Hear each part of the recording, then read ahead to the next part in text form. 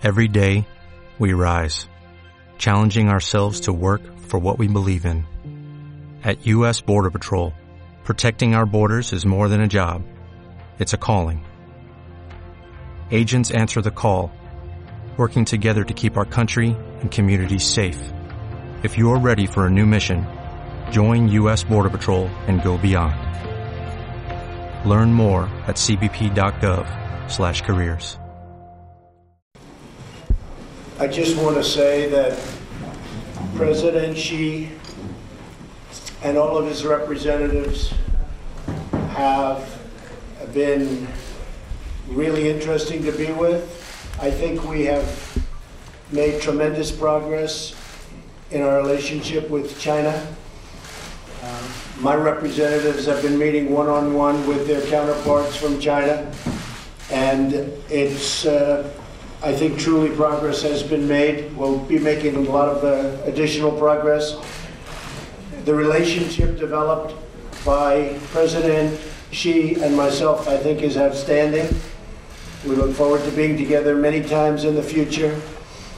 And I believe lots of very potentially bad problems will be going away. So I just want to thank President Xi for being with us in the United States. It's a tremendous honor for me and all of my representatives to host the President and his representatives. And again, progress has been made. Thank you very much. Thank you. The strikes on Syria. Thank you. Thank you very much.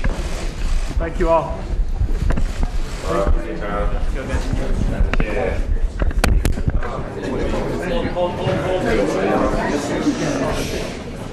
们举行的这一次中美元首会晤啊，是一次这个匠心独具的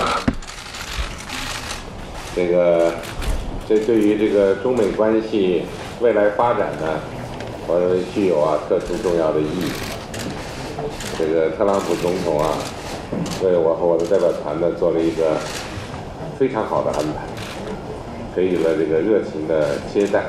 我们迄今为止已经做了长时间的深入的沟通，也达成了许多重要的共识。更重要的呢是我们